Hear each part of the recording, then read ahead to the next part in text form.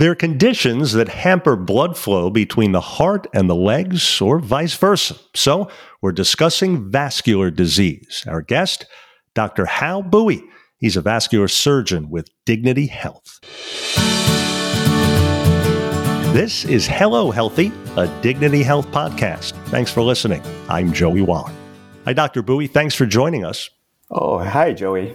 Thank you for having me on. Yeah, great to have you aboard. So first, tell us, please, what peripheral artery disease, also sometimes known as PAD, what is that exactly? Peripheral artery disease, they often abbreviate it as PAD. It's a medical condition that affects the blood vessel outside your heart and brain. Typically involves the narrowing or clogging or hardening of this blood vessel, which we are known as arteries.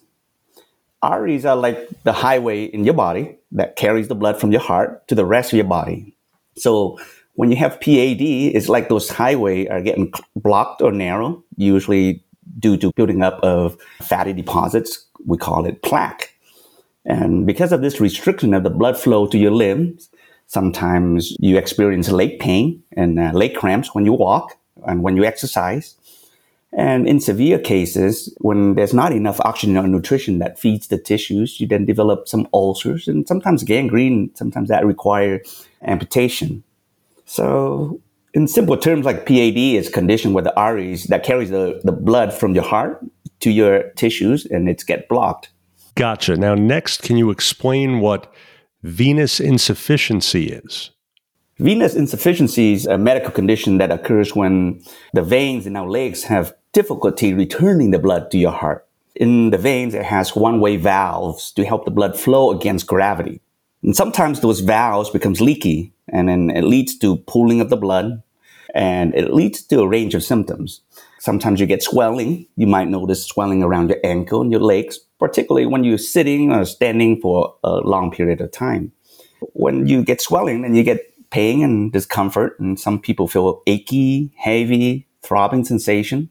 Sometimes at home, when you get home, your legs feel fatigued and restless. And then over time, sometimes those veins, because of the backflow of blood, they become dilated. They become varicose veins, or you call it twisted veins, spider veins. And then sometimes the blood gets out to the tissues, and then the iron in the blood stays behind into the skin, and you can see the little discoloration, like a little rusting of your skin down by the ankle. And sometimes if people don't do anything about it, they get a lot of swellings and they develop into little ulcerations. And so besides, as you pointed out, the difference in the direction of the blood flow between those two conditions, how do they differ? Well, in terms of peripheral artery disease, the problem is with the arteries, and that's the pipes that carries the blood away from the heart to feed the legs. So the symptoms are different. Usually with PAD, when you get pain when you walk. With venous insufficiencies, you usually get pain when you're at rest, you're standing, or you're sitting. Both conditions leads to pain, but what provoke it is different. Gotcha. So pain for both, but the way they manifest themselves is a little bit different. How about the demographic, doctor, that's most at risk for these conditions? And what are some of those common risk factors for these two conditions?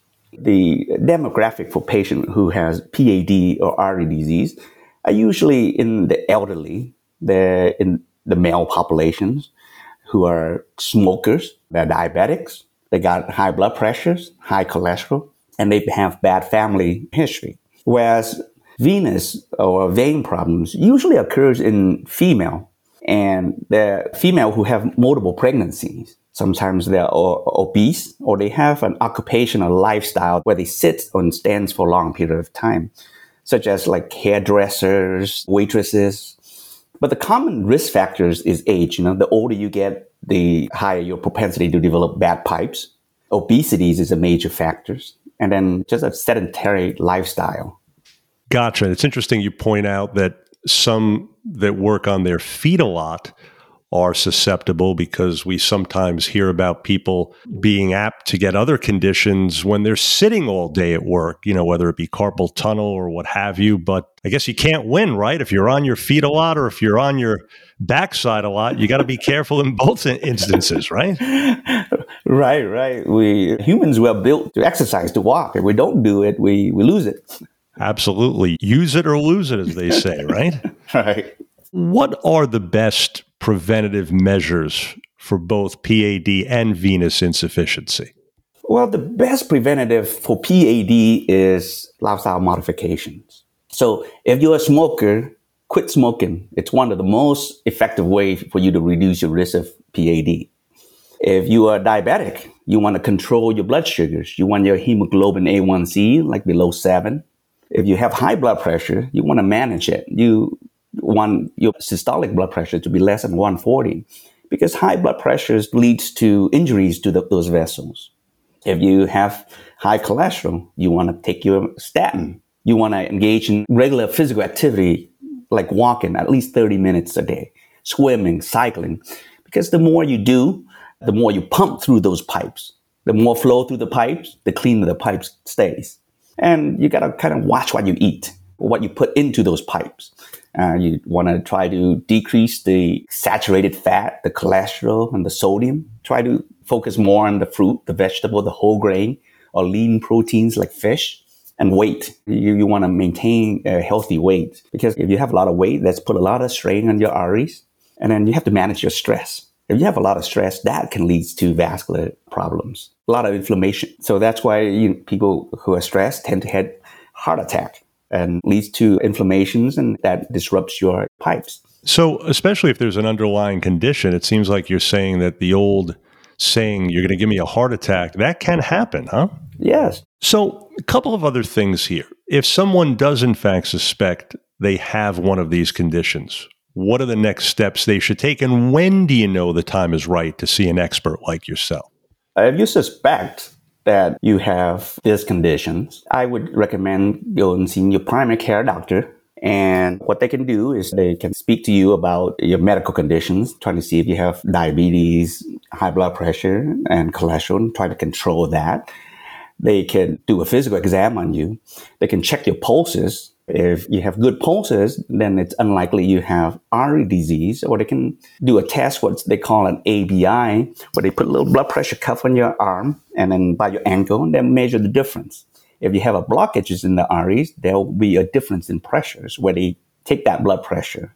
And then if you suspect that you have vein problems, again, you can see your primary care doctor or a vascular surgeon, and we can discuss the symptoms, go through your medical history. And then for vein, sometimes we do an ultrasound, or they call it a duplex ultrasound. And what we do is we look at the blood flow. We see how your blood is flowing, and see if your valves are closing.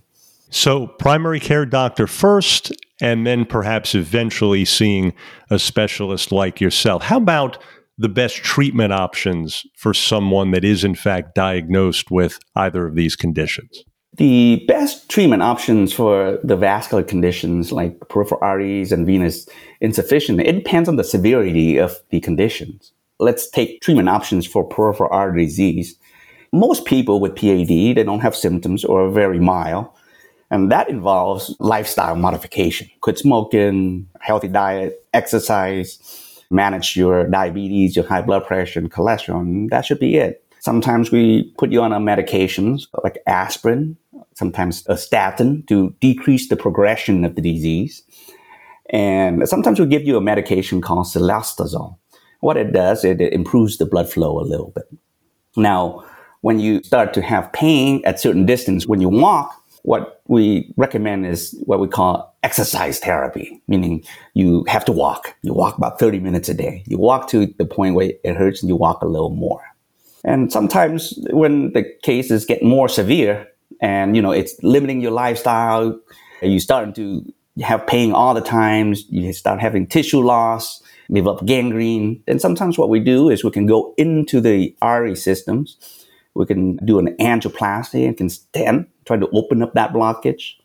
And sometimes we would have to do a bypass to kind of go around that, the blockage, try to bring more oxygenated blood to your tissues. The other treatment option is for vein insufficiencies, for venous or the return blood, is wear compression stockings, compression therapy. Again, lifestyle, a lot of lifestyle. Avoid sitting a lot. Be physical. Move your ankle, pump your calf. Then try to avoid wearing like tight stuff around the waist. Makes it difficult for the blood to get back to your heart. And then if those things doesn't work and if you still have a lot of pain and symptoms, sometimes we can go in and we can close those veins down.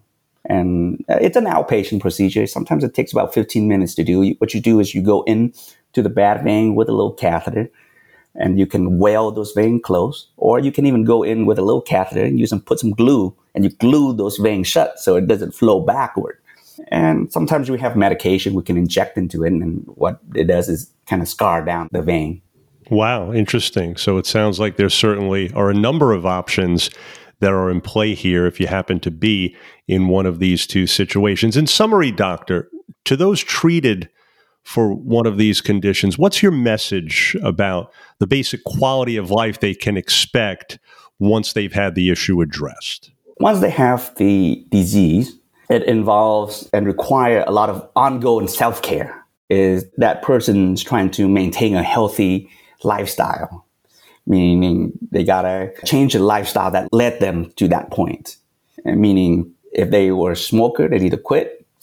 If they're obese, needs to start exercising. If they have a sedentary lifestyle, start moving, start walking, start exercising.